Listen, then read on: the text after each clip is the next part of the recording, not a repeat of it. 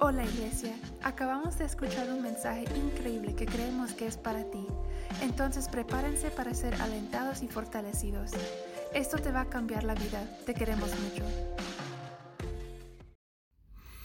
Hola familia de Shoreline City, es un honor estar con ustedes para nuestro mensaje de liderazgo de esta semana.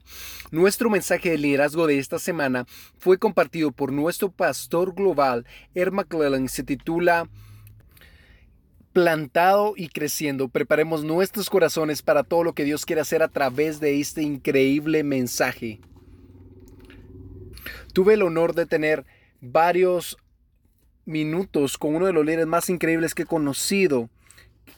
Fue un grupo muy pequeño de personas con John Maxwell y tuvimos el honor de derramar visión a través de su vida en la nuestra. Y él ha escrito ha vendido como 35 millones de copias en libros de liderazgo.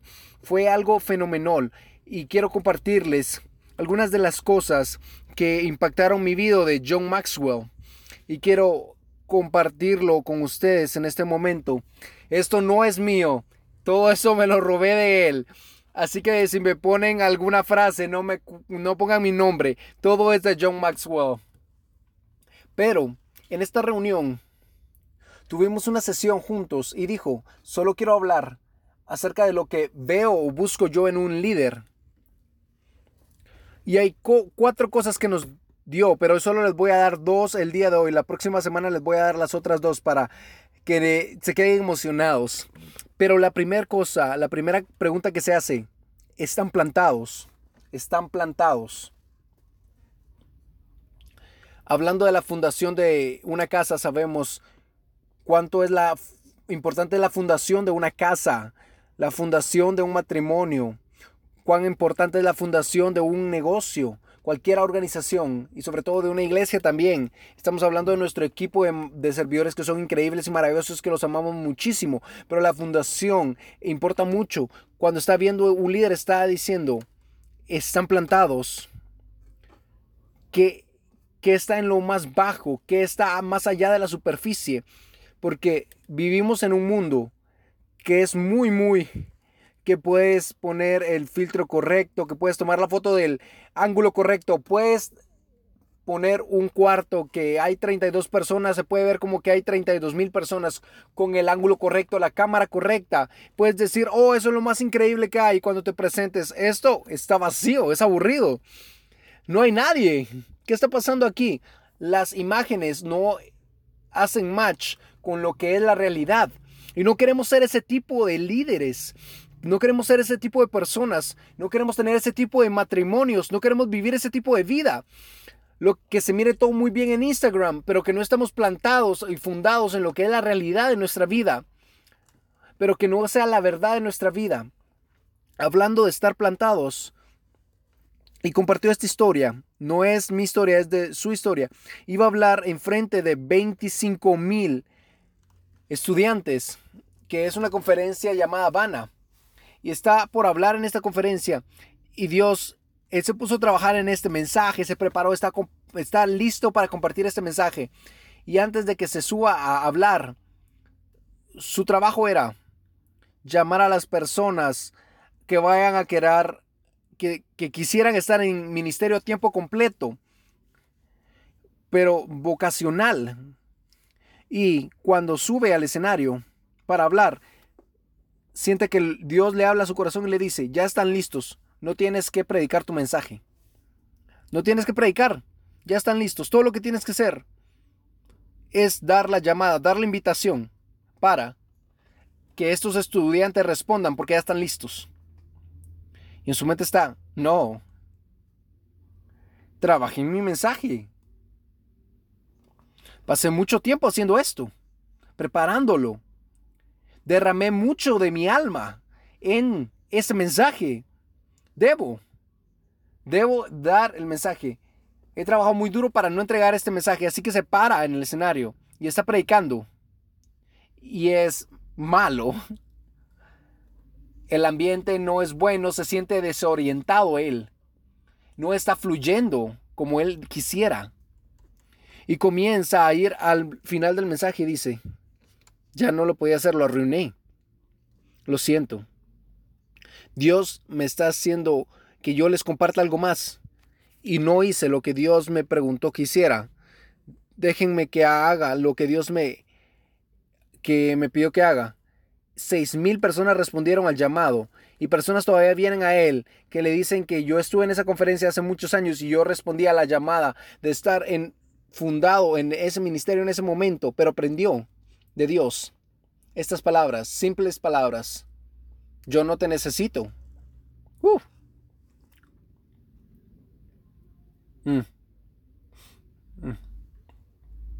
Yo no te necesito. Te amo. Eres mi hijo, pero no te necesito para poder cumplir lo que estoy tratando de hacer. Le ayudó a mantenerse plantado, fundado en la realidad de que no es acerca de él. No te confundas en tu rol. No necesito ayudar a Dios a hacer algo. Dios ya lo hizo y Él ya trabajó en los corazones. Él solo estaba ahí invitando a las personas a lo que Dios ya había hecho y estaba haciendo en sus vidas. Y dijo esto, quiero decir esto. Habla de estar plantado. Sé más grande por dentro de lo que eres por fuera. Sé más grande por dentro de lo que eres por fuera. Oro por cada uno de los solteros que están escuchando esto. Sé grande por el interior. ¿Quieres estar cansado? Algún día sé tan grande como puedas en el interior. Que tu carácter sea fuerte. Que tu mente, que tu cuerpo, todo lo que tengas. Cómo veas a otros. Tengo muchas notas más en esto, pero quiero seguir a la número 2. La número 2. La segunda es, están creciendo. Lo que está buscando en un líder, están creciendo. El crecimiento no es automático. Hacerte más viejo es automático, pero el crecimiento no lo es. Preguntó esta pregunta y me retó y me ha ayudado. Dijo, tienes un plan para tu crecimiento. Acabamos de tener nuestra clase para hombres y pusimos esto en nuestra aplicación y en el sitio web también, de un plan de crecimiento para todos los hombres. Hey, aquí están los 6 cuartos en tu casa. Hay cosas que puedes hacer intencionalmente para desarrollar y seguir creciendo. Aquí hay un plan para tu crecimiento. Este es un plan real. ¿Quieres estar en forma? Aquí hay algo que tienes que comer para hacer ejercicio. Algunos vamos a comenzar con ese plan de ejercicios juntos con alguien aquí de la iglesia. Así que estén orando por nosotros, por favor. No, pero vamos a tener un plan. Tú danos el plan. Ahora la cosa es que si no hacemos el plan, ¿de quién es la culpa? De que no estemos creciendo. Yo escucho demasiado a menudo, esto es gratis, esto no, diciendo a las personas diciendo, es que no estoy creciendo. No estoy creciendo en esta iglesia, no estoy creciendo. Y yo, ¿es toda la culpa de alguien más? Entiendo lo que está diciendo la gente, pero quiero asegurarnos de que no empujemos mucho la responsabilidad a alguien más. Y claro, hay temporadas en la vida en donde completamente entiendo todo eso, pero quiero asegurarme que nosotros como líderes entendamos que nosotros somos responsables de nuestro crecimiento. Nosotros somos los unos que deben poner no solo planes, pero también seguirlos, esos planes, porque si no los estamos siguiendo, el plan, no podemos culpar a los líderes por nosotros no cumplir esos planes. Eso está en ti, por no seguir ese plan, cumplirlo. Dijo también, quiero regresar un poco. Voy a decirlo bien. 90% de los líderes no crean líderes, sino que crean discípulos, seguidores. 90% de los líderes no levantan líderes, levantan seguidores. No queremos ser ese tipo de personas. Queremos tener un crecimiento en mente, una mentalidad de crecimiento. Esta es mi última cosa. La gente exitosa hace 4 cosas. Las relaciones, se equipan, la actitud y el liderazgo. Estas son las 4 cosas que vea en una persona exitosa.